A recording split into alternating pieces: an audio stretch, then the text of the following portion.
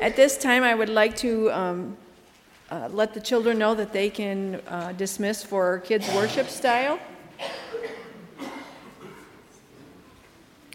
Our scripture lesson comes today from Isaiah 52, verse 13 through 53, verse 6.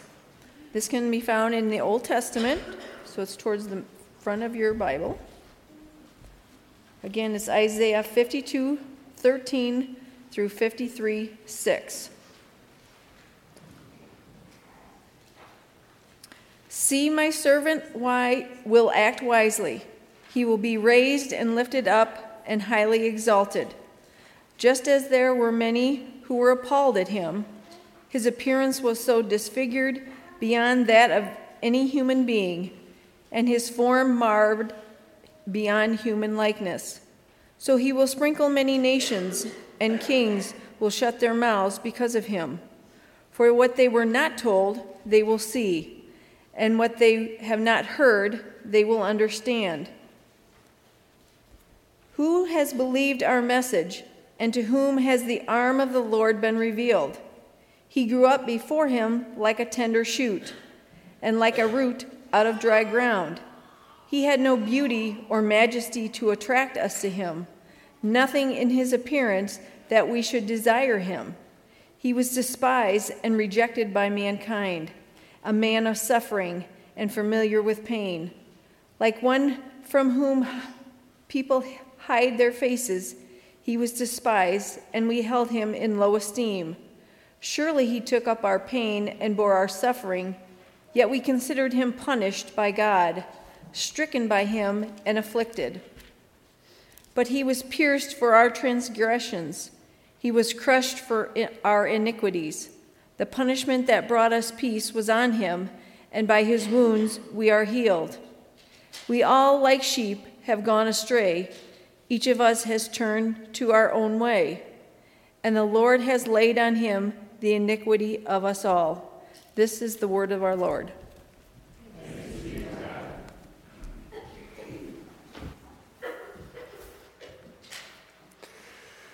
Thank you, choir, first of all, for that wonderful offering of praise. Now pray with me as we come to the Lord of the Lord.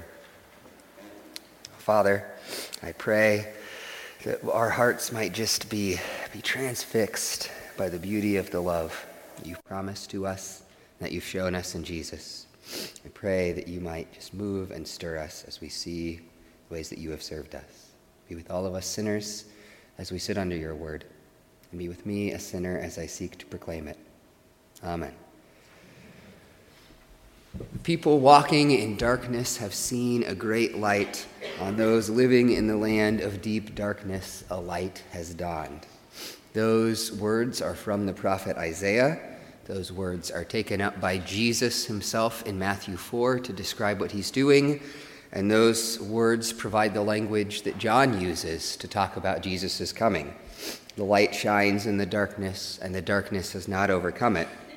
The true light that gives light to everyone was coming into the world. As we've been reflecting on how God's light shines in the darkness, the last few weeks we've kind of been looking outward, looking at the darkness in terms of the ways that we sin against each other individually and the ways there are these sinful systems in our world. But the darkness isn't just something out there. We can feel that darkness in our hearts as well. I struggle in here with the weight of the world, and I stress about anxieties, and I am discouraged by every little failure, and I feel guilt and shame for things I have said and thought and done, and I wrestle with loneliness, and I hide from people, and I despair at the world and feel like nothing is ever going to change. I feel those things, and I also know, because I'm a pastor, that many of you feel those same things. There's this isolating lie that I think that the darkness tells us, that we are the only ones who feel that way, that we are the only ones who are wrestling with those shadows in our hearts. And I can promise you that you aren't, that so many of us have those areas of struggle, but that in itself is kind of cold comfort, isn't it? We are all a lot sadder and more ashamed and struggling than maybe we let on. Hooray! Here's what that means, though. It means that if God is going to break into the darkness, he can't just be talking about this external thing. The last 2 weeks, we've looked at the ways God draws towards us as his creatures in this way that's kind of about the darkness in the world, right? 2 weeks ago, he makes these covenants. He forms these relationships with his people and moves into relationship with us. And last week, he's coming as this king, ultimately to judge and destroy all that is evil in the world. And those are good things, but it doesn't quite reach in here. We can all do, what can all that do, right? For my grief and my guilt and the things that I have done and that have been done to me. And that's where this text from Isaiah really meets us. And there's a third theme of how God draws near for us, which is that he draws near to us as a servant. Our reading comes from the second half of Isaiah. And this prophet, Isaiah, he's speaking to Israel, and he's kind of speaking to two sides of this historical divide. So he's preaching in Israel, and he's in the first half of Isaiah, he's proclaiming this coming judgment of God, that Israel, because of its sin and idolatry and refusal to worship God, is ultimately going to be led into exile. And then in the second half of the book of Isaiah almost looks forward to those people and starts speaking to them this hope that they have in the face of that exile. And this is from that second half of Isaiah, where he's writing to this future generation, and he's giving them this promise of this coming deliverer, this Messiah, and pictures, even in the beginning of chapter 52, the way that this Messiah comes and the city of Jerusalem is caught up in its rejoicing as God bears his arms. And that's kind of what we were picturing last week, this theme of Jesus coming as the king. And we get that at the beginning of the passage we read here from Isaiah 52 and 53 this morning, when Isaiah says, "Behold, my servant shall act wisely, he shall be high and lifted up, and shall be exalted." That servant is this king, and he's continuing to talk about this messianic king that's coming, and we're thinking, okay, this is Jesus the king, but then Isaiah immediately follows it up with this: "As many were astonished at you, his appearance was so marred, so battered, so scarred, beyond human semblance, and his form beyond that of the children of mankind, so shall he sprinkle many nations with blood." If you were reading Isaiah then, and if you're reading him now and didn't know this was coming, what you would think is, wait, what? "Look at this King of glory," says Isaiah. "Look how he has been beaten until he is unrecognizable. Watch him sprinkle many nations." And that's Old Testament language. They know he's talking about sprinkling them with his blood. It's the language of sacrifice. Isaiah proclaims that Jesus is this king, but he's not the kind of king that people expect. Instead, he's a king who is also a servant. A king who is also a servant. So that's what I'd like us to just focus on this morning. Just walk through this text and see that kind of servant role of Jesus. We're going to start in 53:1 and just walk through verse by verse and talk about what it means. So starting in verse 1 of 53, "Who has believed what he has heard from us? And to whom has the arm of the Lord been revealed?" Right here, Isaiah is actually acknowledging how unbelievable this would sound to the people hearing this prophecy, right? That they would think, who would believe that you have this divine king who is also this battered and bloody figure? And then in verse 2, "For he grew up before him like a young plant, and like a root out of dry ground. He had no form or majesty that we should look at him, and no beauty that we should desire him." And so that's in the first place about this servant of God's, this king's humble place in the world. He pictures him as a young plant, and that probably isn't about age, right? But it's about smallness. He's not a towering tree. He's a little sapling. And that's followed up by the fact that he's a root out of dry ground. So he's not some lush thing in a rainforest, but a scrawny desert scrub. And this servant is in himself humble too. He had no form or majesty that we should look at him. He didn't come in royal robes. He doesn't come with this godlike glory, no beauty that we should desire him. It isn't anything about him outwardly that draws people to him.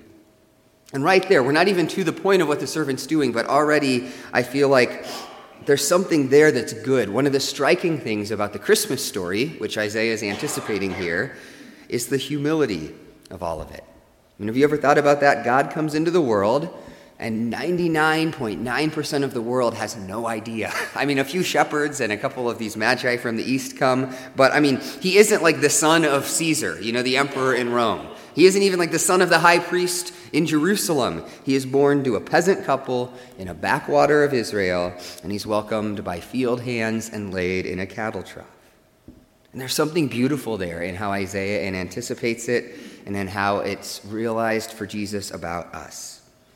I think a source of discouragement for many of us, probably always as humans, but especially in our age, is the sense that we are somehow nobodies and we don't matter. We live in this age of the big and the important, right? We have this idea that anybody can become powerful or famous. Anybody can launch a startup or make an app or get some viral video or do something, right? And make the world take notice of them. We all operate on kind of this global stage, but I think that leaves many of us feeling this kind of low-grade shame. Because if anybody can be big and influential like that, and if when we turn on our TVs we're constantly seeing those big influential people, then that makes us feel like maybe we failed somehow, because we're not like that.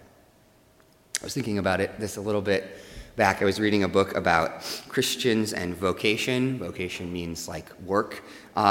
And it had all these great stories that I kind of, they were incredible stories about how people changed these things in their lives, about their work to honor Jesus. But all of them were big people making these big changes in the world. It's like, here's this high-powered attorney who quit his job at this New York law firm to start a nonprofit. And here's this CEO who decides to change how his company's doing things in order to really seek to pursue God's callings. And all of that is great. But I was left kind of thinking, where does that leave me and people like me who don't run companies or have, high-powered attorney jobs you can quit to start nonprofits? One of the things that I love about the story of Jesus is that when God enters the world, it is not as this great or influential or noteworthy person.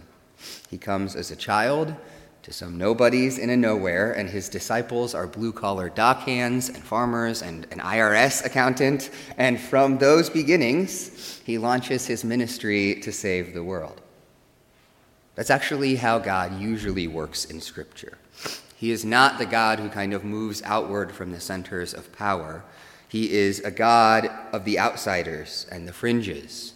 When he chooses a nation, it is not the most powerful country in the world, but rather a bunch of slaves. When he seeks to correct that nation, it is not through the halls of power, but through these prophet, like desert hermits coming with the word from God. And when he comes into our midst, he comes in the form of a humble child.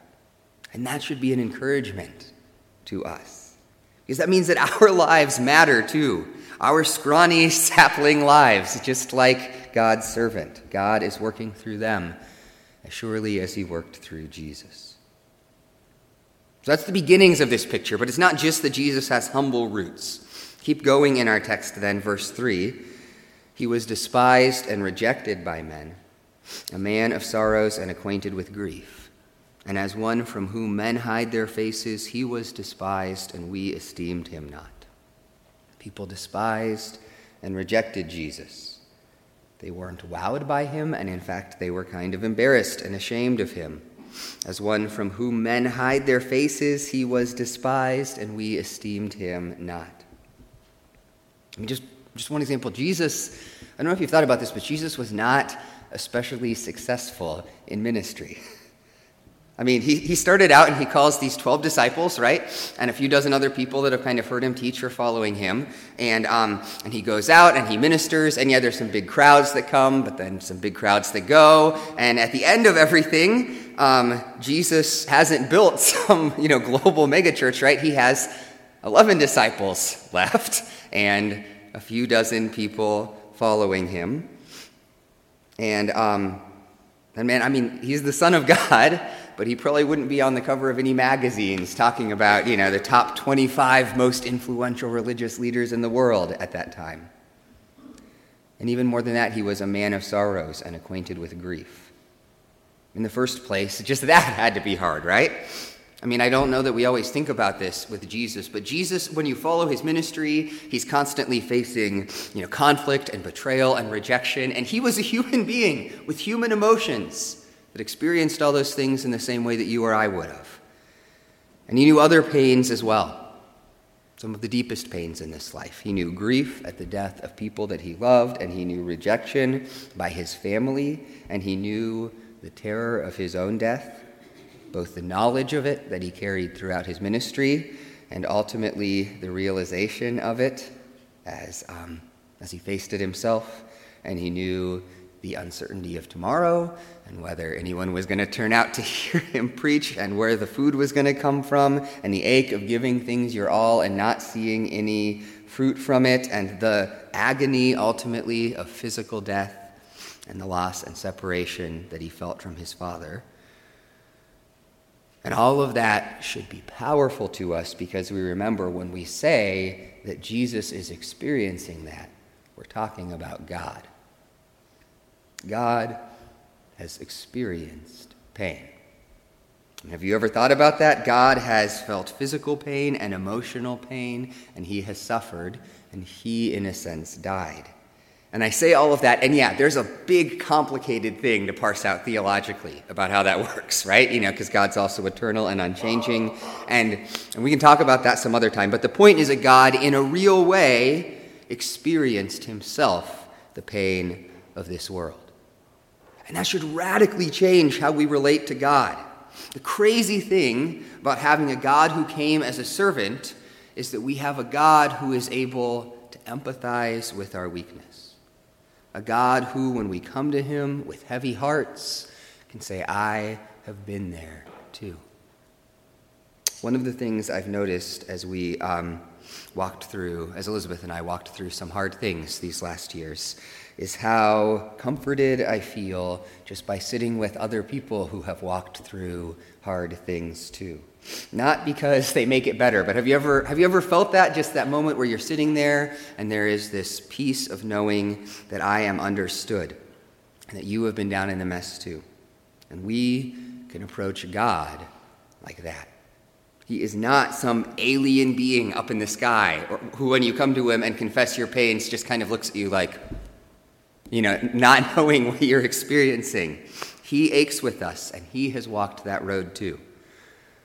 Maybe you've heard some version of this story. I think 12-step programs tell a version of it, but the one I heard was from a guy in the military, and he tells it as there's this soldier who's down in this deep pit, and he can't get out, and because it's a military story, along comes this officer and sees the soldier in the pit, and he doesn't help him. He just orders him to get out of the pit, right, which the soldier can't do. And then I think he said along came a quartermaster in his story who can't help him out, but he gives him some paperwork while he's down in the pit. But then finally along comes another soldier, and what he does is jumps down into the pit with the guy. And the first guy who's stuck there is like, what are you doing?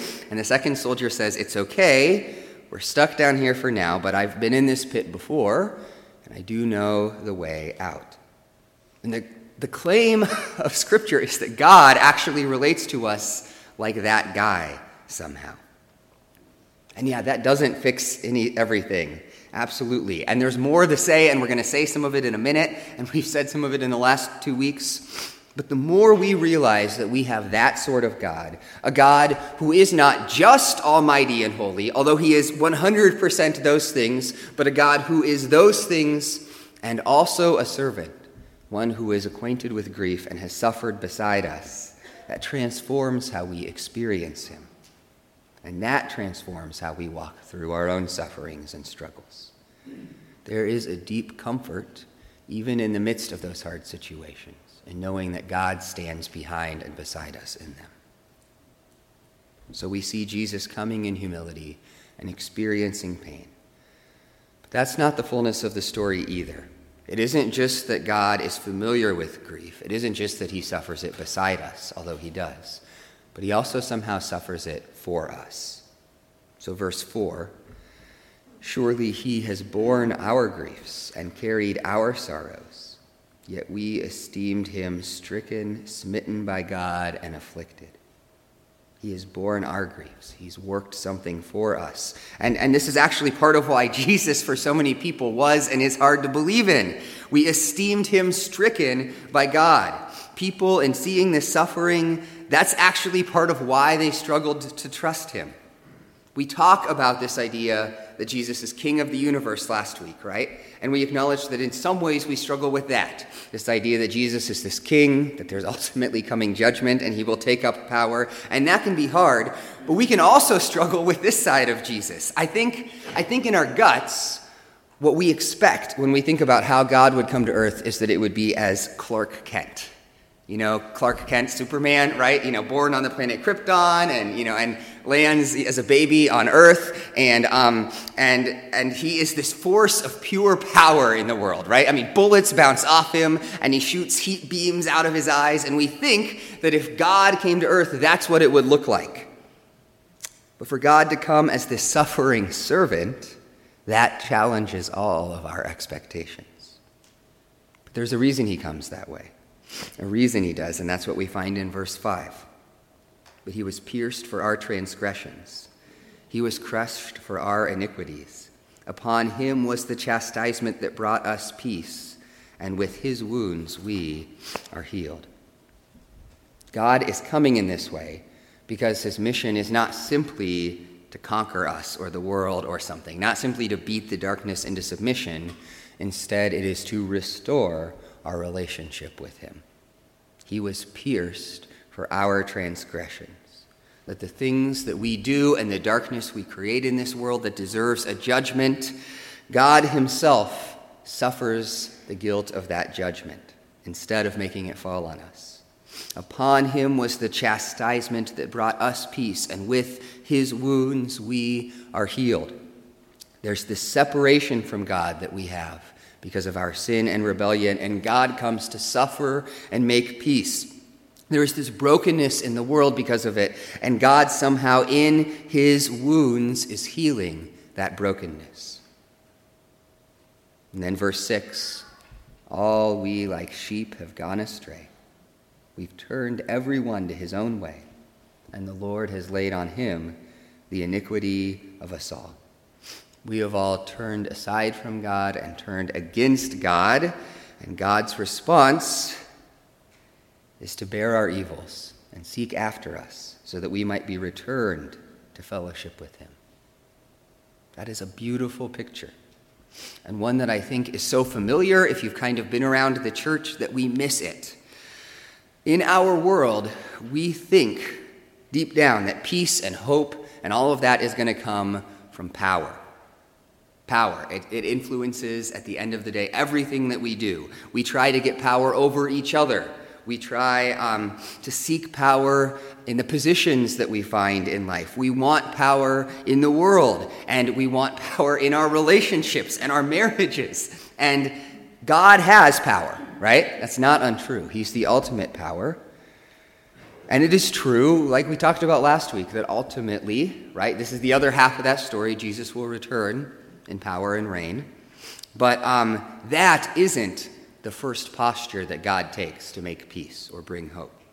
Instead, his first move is to give up power in order to make peace. God sees our rebellion, and instead of pushing us away or destroying us, he moves towards us.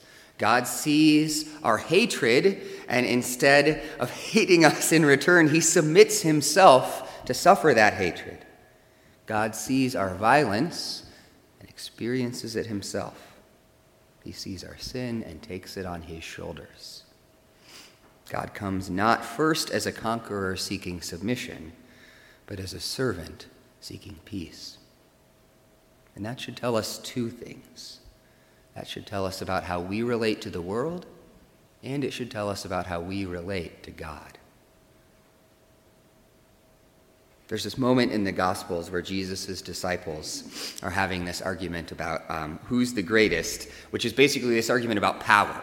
Two of the disciples come to Jesus and ask, when he's reigning in power, they want to sit, right beside him on their own throne so that they can have power. And the disciples all end up arguing. But Jesus ends up rebuking them and telling them they've got it all wrong.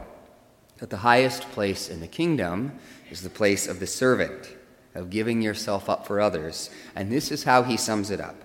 For even the Son of Man came not to be served, but to serve, and to give his life as a ransom for many. Jesus is actually evoking this text from Isaiah with those words. He's telling them that he is this servant, and that should be a model for how we relate to others. See, here's what happens in the world. I have rights, and I have concerns, and I have things that I want to protect as mine, and that's normal, right?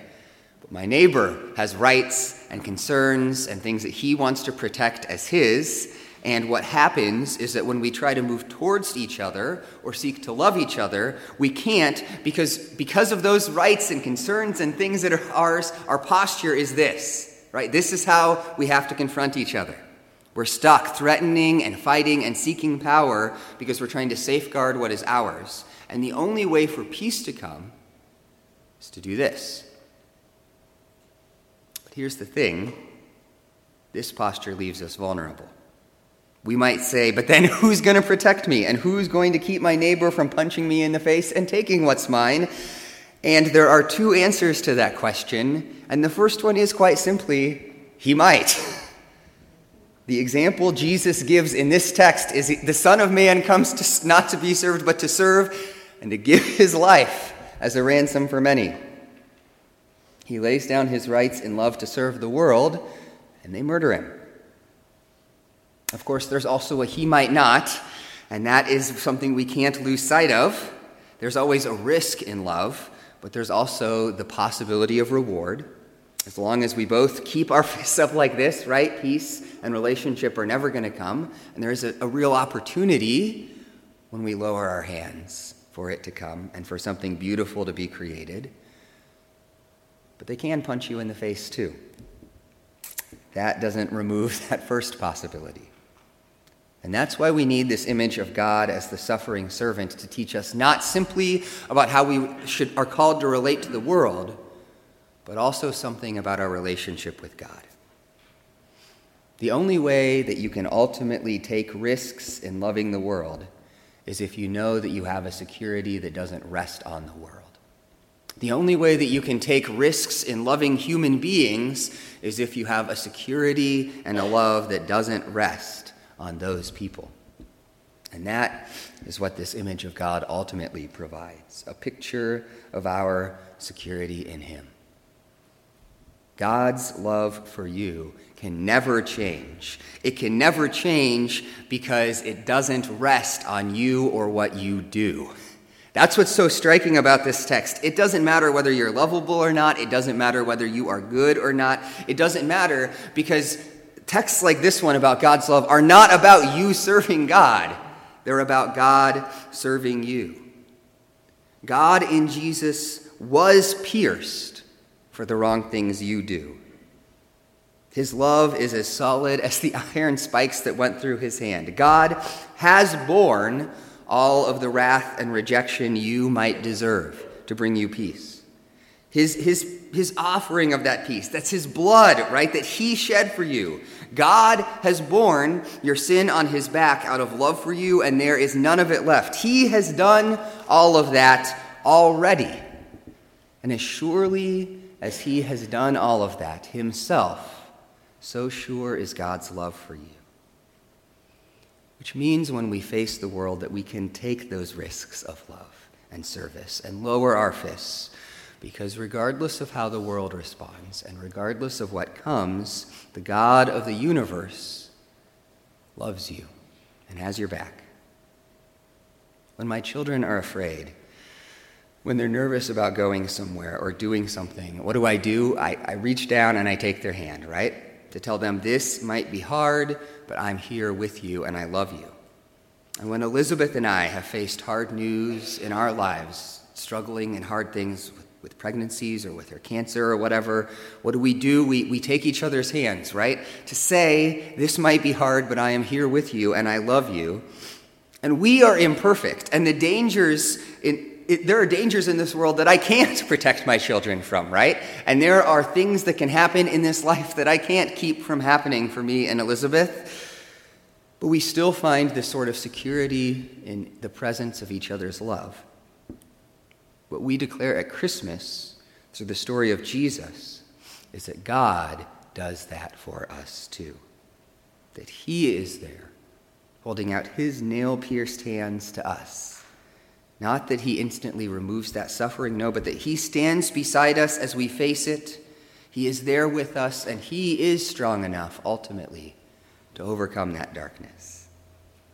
The more we live into that, the more we long for and rest in God's love, the more we are able to love other people. Because what ultimately matters is secure for us. Even though there is darkness all around us and darkness within us, the light has loved us, and it has called us his own. He is there with us, and with that light around us and with us, the darkness cannot ultimately win. As we experience that love for us, we can then love the world. Our order of worship is a little bit different this morning. So we're actually going to move